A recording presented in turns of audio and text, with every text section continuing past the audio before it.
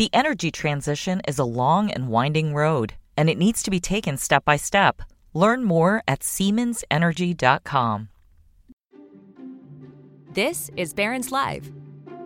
Each weekday, we bring you live conversations from our newsrooms about what's moving the market right now. On this podcast, we take you inside those conversations, the stories, the ideas, and the stocks to watch so you can invest smarter. Now, let's dial in. Hello, and welcome to Tech Trader on Barron's Live. I'm Eric Savitz. I'm the Associate Editor for Technology at Barron's.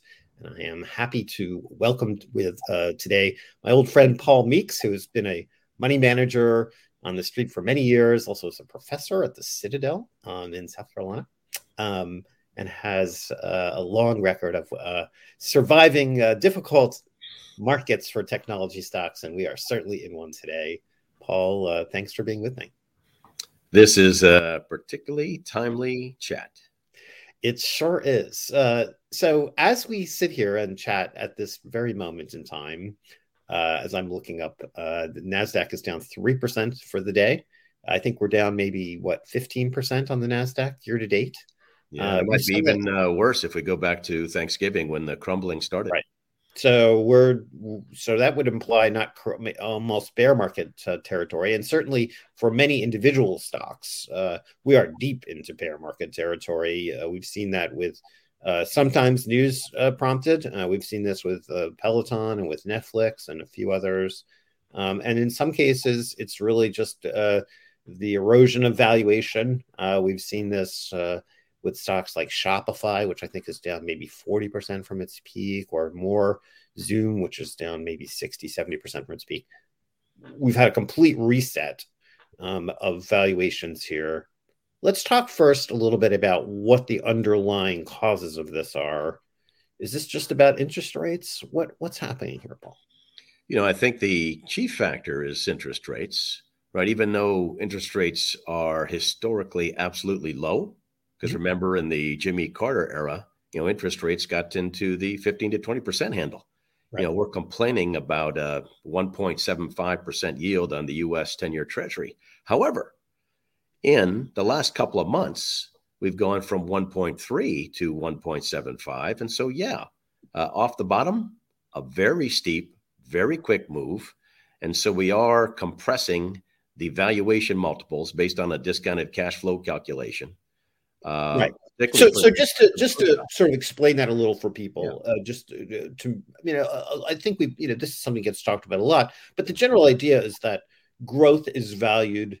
If you think about the growth of businesses over time, you discount them back by some interest rate, and the higher the rate, the more or the less maybe you value that future stream of earnings.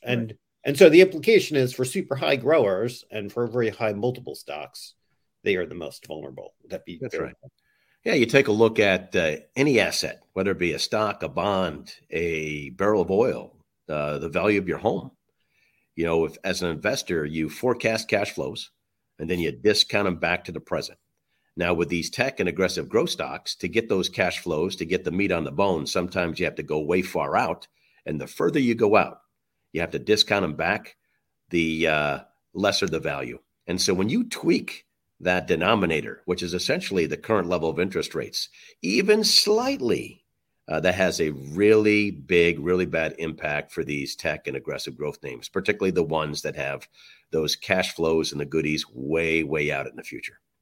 Does this feel like any other previous downturns that you've seen in the past? Is this for, people always want to point to the bubble years of 20 years ago or 2008, or I'm old enough to remember, 87. So like there've been other periods when we've had sharp downturns. Now, historically, they've turned out to be reasonably good buying opportunities often, although in some cases it takes some time for those to develop. Do you see an analogy at all with any of the previous downturns we've experienced? I actually think you don't have to go back so far. And this is going to tell you that I actually think we are going to have a much quicker snapback than those other catastrophes.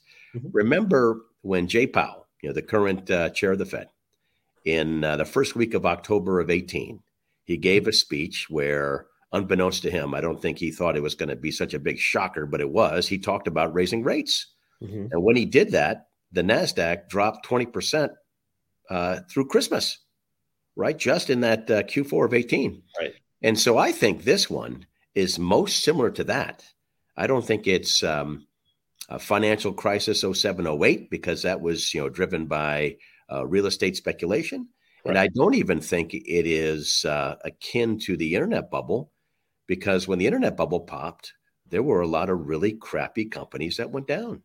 In this particular move, and that's why I think it's predominantly due to rates, we actually have some good companies with solid prospects that are going down hard. Right. Well, and I do think one thing that's different than that time period too, one thing that's different in that time period is if you think about the IPO environment 20 years ago, we were taking companies public that had pre-revenue. Basically, they were ideas more than they were ongoing businesses. And in effect, the market was acting as a sort of Series A venture investor. And, to be fair, the success rate of Series A venture investing isn't super high, because you're based, as if you're a venture investor, you have a broad portfolio and you're counting on big home runs to bail you out of the ones that don't work. That doesn't work as well in the public markets. And I would say, though, one thing that did happen over the last year there were other kinds of speculation, right? So we saw the SPAC market kind of exploded, and lots of companies came public that way. We had a pretty robust IPO market too, and we saw things like explosion of interest in crypto, and then you had sort of the meme stock phenomenon. So it all seems to me to add up to sort of a period of a little, the markets were a little frothy, a little speculative. Do you think? And not just frothy for a period of time; they've been frothy for many years. Right. And again, it's propelled by ultra low rates, because when the Fed took the Fed funds rate to zero in the fall of 08, they didn't raise them until 2015, and then they were starting to gradually tick up as things improved, and then we had the whammy in the spring of 2020 with COVID, and here we are back again. So we've had a very long period, almost a generation, with ultra low, not just low rates, ultra low rates, essentially zero. And we're unwinding that, and this is a natural progression of things. But you're absolutely right, Eric. There have been a number of sub-bubbles under this grouping. So when you look at, so in some ways the irony here is that fundamentals for many of the key parts of the tech food chain look pretty good, right? We talked before the start of the call a little bit about the environment, for example, on semiconductor demand. And if you think about enterprise IT spending, and you think about what we've seen in areas like PC demand and 5G handsets and video games, like there's lots of areas where the fundamentals look pretty good. But that feels maybe still not enough to offset this interest rate issue. Well, I think once we see a stabilization. Now, I'm not saying stay away from the tech sector until the Fed does their thing, because the Fed might be doing their thing for years. I just need to see, like we saw last spring, when we finally got a short-term top in rates, then technology outperformance resumed. Right. And so I'm looking for that. But yeah, the fundamentals are great. I think you can make a case, particularly for semiconductors. The industry used to grow its revenue globally per annum at about 4% per year. With or without COVID, we have new embedded drivers that probably double that rate. Mm-hmm. Then the companies that are the hot dots will do even better. And I thought today was particularly interesting. The Commerce Department issues a report in which they claim in America that the semiconductor industry has less than 5 days of inventory when they typically have a healthy 40. So inventory days down almost 90%. Simultaneous to the demand for chips is 20% higher than even before the pandemic, going back to 19. Right. And so that is a setup. And it might be alleviated a bit by the unclogging of the global supply chain, but that is a very nice multi-year setup for semiconductors and semiconductor capital equipment. So are you ready to start buying any of them, or are you more inclined to bide your time a little longer and let this correction period and indication? We're waiting for indications from the Fed on how this rate increase program is going to go. When would you jump in? Yeah, I would like to wait a little bit longer because I'm sitting on the portfolios I manage, millions of dollars of cash, targeted for tech investments. So here's what I suggest. So first of all, we need some more feedback from the Fed. We'll get one tomorrow at about 2:00 Eastern time when Jay Powell comes to the podium. Okay. And hopefully he gives us some tidbits, because the next time the Fed will meet won't be until the middle of March. And that's pretty far off. And then, Eric, the other thing I'd like to do is also get through the quarterly reporting season.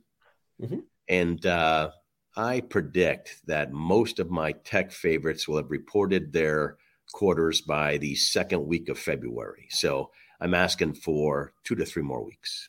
Right. And we've had just a few. So we're right at the beginning of that season. So, and of course, the one that everyone was disappointed in was the Netflix earnings report from late last week, which certainly showed slower user growth than people had anticipated.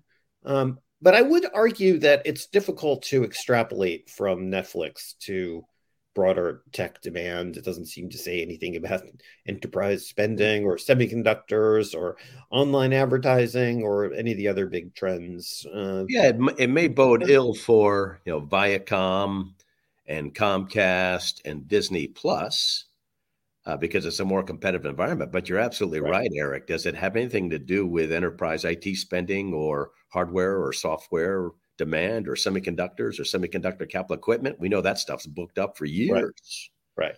Yeah. Now it'll be an important tell, because we do have Microsoft and Texas Instruments tonight. Texas Instruments, been around a long time. I wouldn't say it's a major company, but Microsoft will be a big one. Right. Well, and I think in Texas Instruments' case, they do have some exposure to automotive components, which is a sort of an area that people are paying a lot more attention to. It has implications on the supply chain side. It is interesting to me that, IBM last night reported their first quarter earnings. Yeah.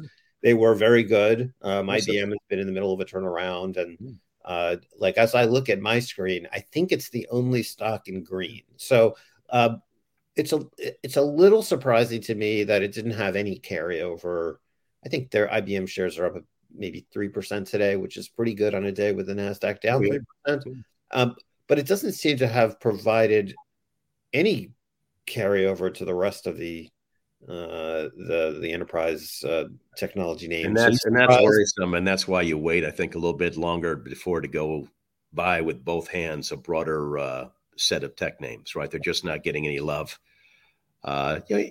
I've been poo-pooing IBM for years, and I have to give them some credit. There's probably, even after today's move, still a 10, 20, 30% upside in the name. And, this company pays a 5% dividend. Right. When the yield on the 10-year is only 1.7. That's pretty good. Right. Yeah, I think it's probably better positioned than Intel and Cisco, which are always the kind of old school tech companies that people try to grab their dividend income from. Right. Yeah, and we'll hear from Intel later this week too. It's I think Intel's become a different story than it has historically, because now it's about they're changing their business model. It feels like it's a multi-year process to get to whatever new Intel. And they've announced a lot of sexy capacity ads, like the one in Columbus, Ohio. But if you read the details, they won't have any production out of that fab until pretty deep into 2025, and that's a long time away. So, one of the things that it seems to me is if you think about, what, for example, the comments you made about the Commerce Department report on the thin supply of semiconductors, that would seem to argue for buying foundries, and so like there's only a couple of those, right? So, Right. so Taiwan Semiconductor is the most obvious one. There's a few others, Global Foundries, and a couple others, but not too much. But then also the semiconductor equipment companies would appear to have significant demand in front of them as far as the eye can see. I totally agree. I want to get aggressive after I hit those timing hurdles. And I think you can buy the who's who, not just of U.S., but global, including ASM Lithography, semiconductor capital equipment companies, and do well. So ASML, KLA Tencor, Teradyne, Lam, Applied Materials, Kulicke and Sofa, Tokyo Electron. I think they're all going to do well. I think some people that are bearish on them right now think, hey, Paul, it's great, but we're buying peak earnings. I don't think so, because I see some drivers that are actually, as you said, as far as the eye can see, give you a pretty good outlook for those companies. Right. And then sort of the next step away would be the semiconductor component companies themselves.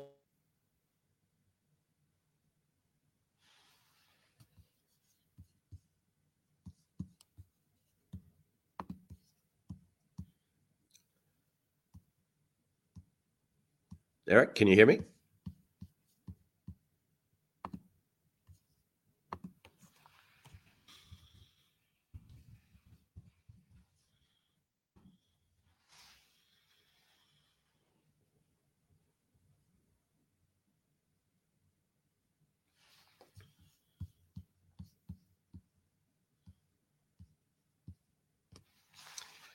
Well, it looks like Eric is frozen. Are you back? We're back. I don't know what happened there. Yeah, that was odd. So you were talking about semiconductor capital. Yeah.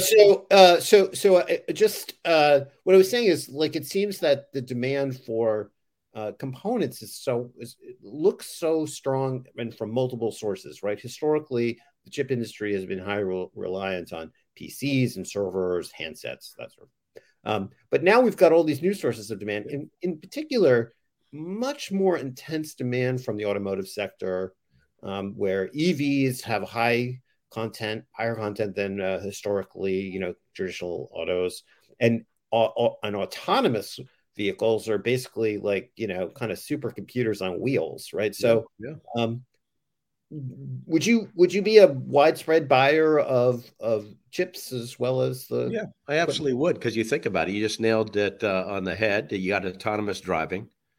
They move to EV. As we ramp up 5G wireless, that enables Internet of Things and a lot of applications there, along with artificial intelligence, virtual reality and augmented reality. Wow. I mean, that's powerful, sustained drivers. And I think in the past, the semiconductor industry has grown its revenues about 4% per annum. Mm-hmm. Think about a normalized basis, a little bit faster than GDP. Right.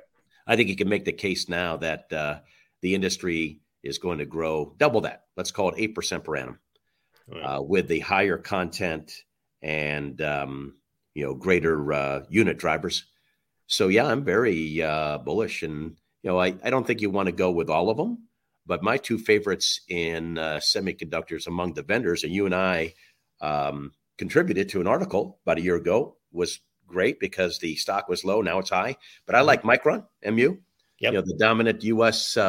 oligopolist in DRAM and NAND flash, and I also like Qualcomm. I would go ahead and buy Micron if you have a long-term perspective, because they've already reported their earnings. Right. Yeah. So they're on a kind of off. That's right. Cycle reporting in August fiscal year. So we've already heard from them. So I feel it's clean. Now, Qualcomm, they come to us on February 2nd, which is a week from tomorrow. And I never want to get ahead of, particularly in an environment like this, a report. So I would wait until they clear that, but it's only a week out. Yeah. One thing I'd say about Qualcomm, I had a chance to talk to their CEO, Cristiano Amon, when I was at CES a few weeks ago. And he is very excited about some of the new opportunities for them. So, they have an autonomous driving and EV platform. They talk about having a digital chassis for the which includes display, new display technology for the cockpit, things like that. They see themselves as a metaverse play, and of course, demand for for 5G handsets remains robust, and they seem to be doing very, very well.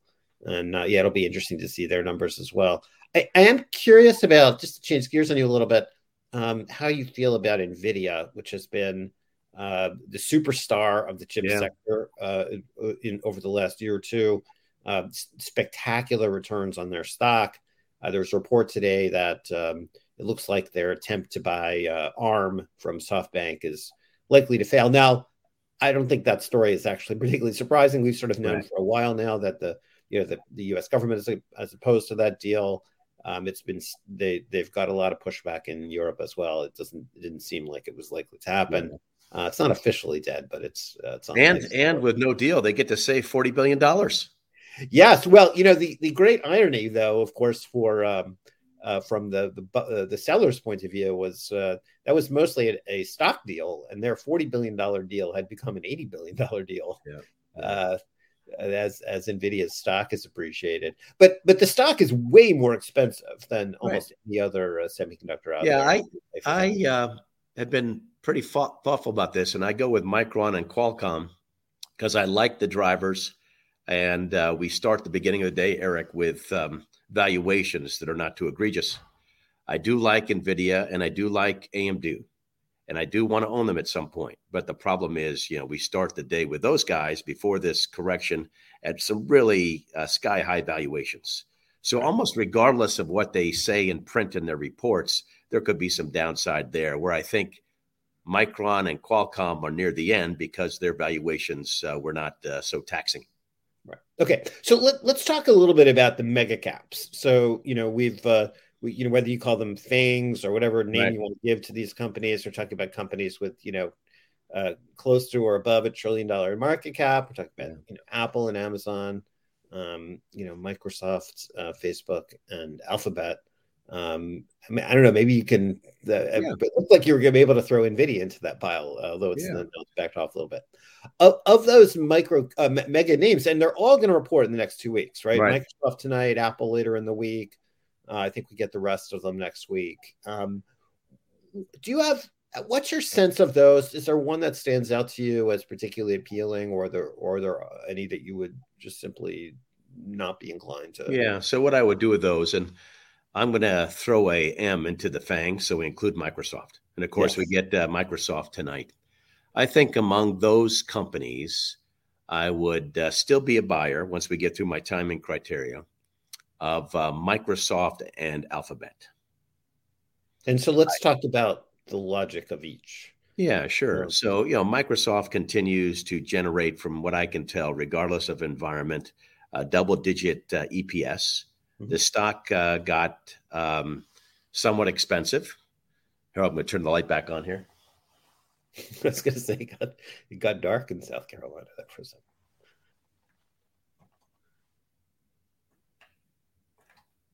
There we go. I'm in a conference room at the Citadel. So the stock got expensive, so probably deserves some comeuppance. I think today is going to be solid. I think the go forward guidance is going to be solid, and particularly with Azure as a driver, will continue to do well. I like the logic of the Activision deal. Mm-hmm. However, I don't like the price, but that's typically what I say in all these deals, Eric. Mm-hmm. So I think it's solid, particularly with the froth blown off.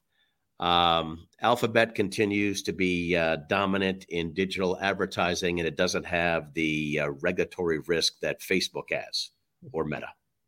And so that's why I like one versus the other, because they essentially play the same game, serve the same industry. Mm-hmm. I continue to worry about Amazon and its cost structure until I'm told differently, and maybe I'm told differently in this next quarterly report. Netflix has done this thing. It's probably in some trouble. But yeah, that's why I like Alphabet over Facebook and digital advertising. And that's why I like Microsoft over the other FANGs. How do you feel about Apple? Apple, it generates a lot of cash. So you're never going to have a company where you come in and they disappoint on earnings and the stock goes down 30%. Just cannot happen when you generate $1 billion of free cash flow every week. However, that stock is really expensive, And unless they really blow out the numbers, Wall Street is expecting EPS this year and next and revenue this year and next to be up to 3-4% each. You know what? That's okay, particularly for a company that's mature, right, but it does not deserve 30 times EPS. So I think it's too expensive. And it is based, even after this froth has been blown off the top, on the assumption that not only going forward will they beat estimates, they will crush estimates. And so if they don't crush estimates, then there will be some valuation to pay. And God forbid if they miss, oh my God, because this is a company that's projected to grow at GDP rates. Right. And they even get their EPS by buying back a ton of stock. It's not organic. Right. And so, I worry about its valuation and wouldn't buy it until it was much, much lower. Okay. So I want to come back to something on Microsoft. So, on the Activision deal, one of the interesting things that's happened is that the Activision shares trade as if the deal is iffy. It trades as if they're worried about the transaction being completed. Now, this is not a situation where financing is an issue. Microsoft has mountains of cash. They will not only are they going to fund this from balance sheet cash, they don't need to borrow any of it. It's not going to interfere with their stock repurchase plan, and certainly doesn't impact their dividend. They have plenty of cash to do this deal, even at $70 billion. But there are obviously some concerns about antitrust here, and I'm curious about how you think about that. But then also from a larger point of view, I wonder if the administration's sort of clear anti-merger sentiment, and we, just I think a week or so ago, we had a press event where the FTC and DOJ were laying out their plan to collect more information to potentially change the merger review process, which is really targeted at trying to make it tougher to complete deals. Whether that's not an inherent negative for the technology sector more broadly, or because this is really about tech deals that the government's concerned about. Well, I think you raised a good point. We have a very aggressive new FTC chair, and we also have Senator Klobuchar pushing forward some aggressive and more aggressive than the Senate had pushed forward in the past, and also rumblings in the House of Representatives. So I do think, Eric, this is the year, and that's one of the reasons why I'm more bearish on Meta than most. This is a year that there actually will be some regulatory slaps on the wrist, and it may be even more than a slap on the wrist. And right. So, sure, I worry. I think the ARB spread on Microsoft Activision is partly about, Microsoft in the waning days of before closing the deal, find out some more nasty stuff about Activision's culture.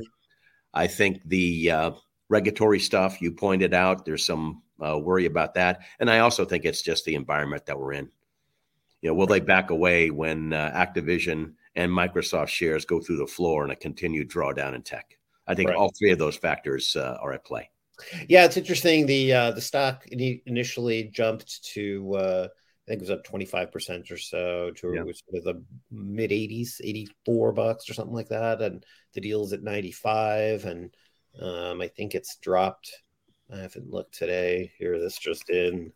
With Activision's at 79.5 on a $95 deal. Now there's a long time to wait here. They're not expecting to close this until the June 23 fiscal year. So they've got a year or maybe as much as a year and a half away from completing the transaction. But if you're a believer, that's a pretty nice return. I think we also will get some feedback today on the Microsoft's quarterly webcast from Satya Nadella. Yes. Maybe that ARB gap will close up a little bit because, he's so well admired, so well respected, and he may make people feel better about the deal, in his, dealing with analysts this afternoon.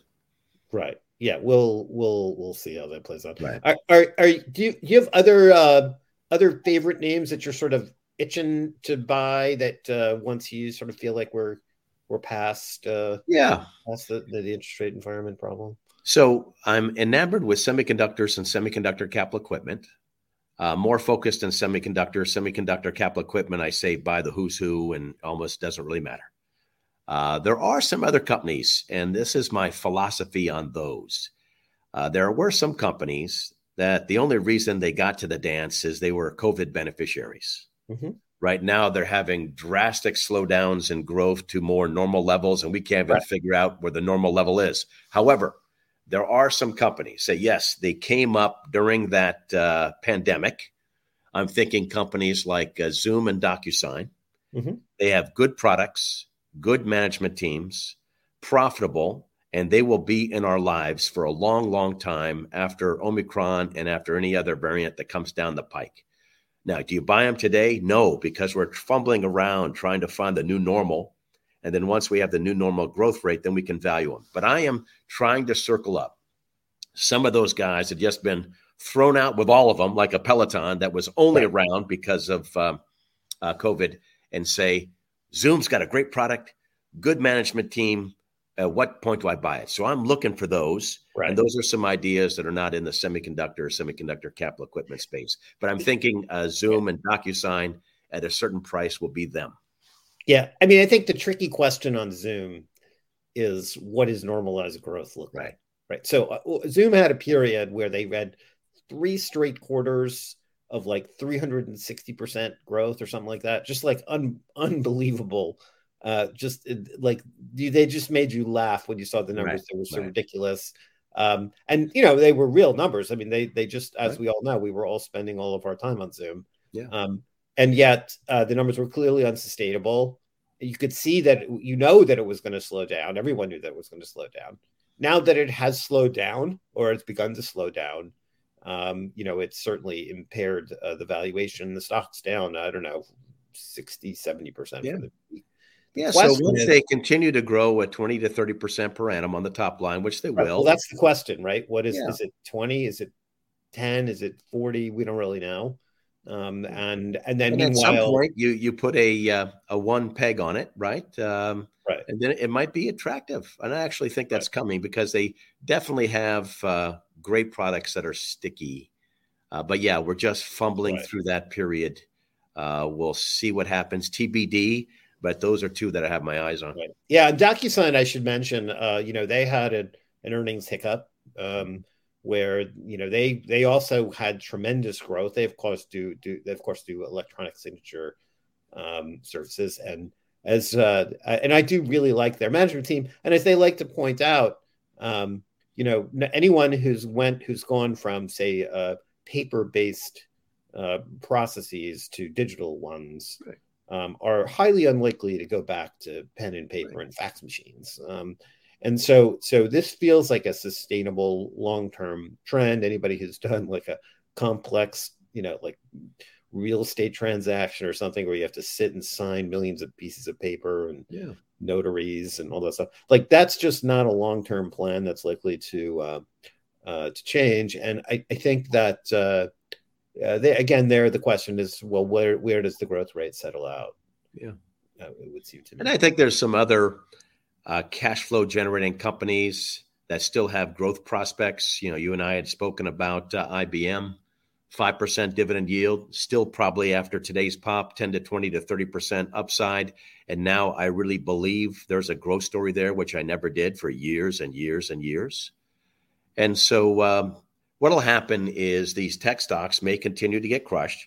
I'm looking for a stabilization in rates and to get through this reporting season. But there's going to be some quality at the end that is not the garbage. Right. It's the quality, and we're going to get a chance to buy them. And I think it's going to be within the next month. Great. Well, I think we're out of time. Paul, this was really very helpful. It's a fantastic conversation. Always fun to talk to you. We will do this again. Both off camera and on before too long. And I thank our viewers for being with us. Please join us again tomorrow. We'll have on Barron's Live, Market Watch's Managing Editor for Enterprise, Nathan Vardy, will be talking to Evercore ISI's biopharma analyst, Umar Rafat, about the latest pandemic issues and the slumping price of biotech stocks, which are down, as well as tech stocks. Thanks for being with us. please be well and see you again. The energy transition is a long and winding road, and it needs to be taken step by step. Learn more at SiemensEnergy.com.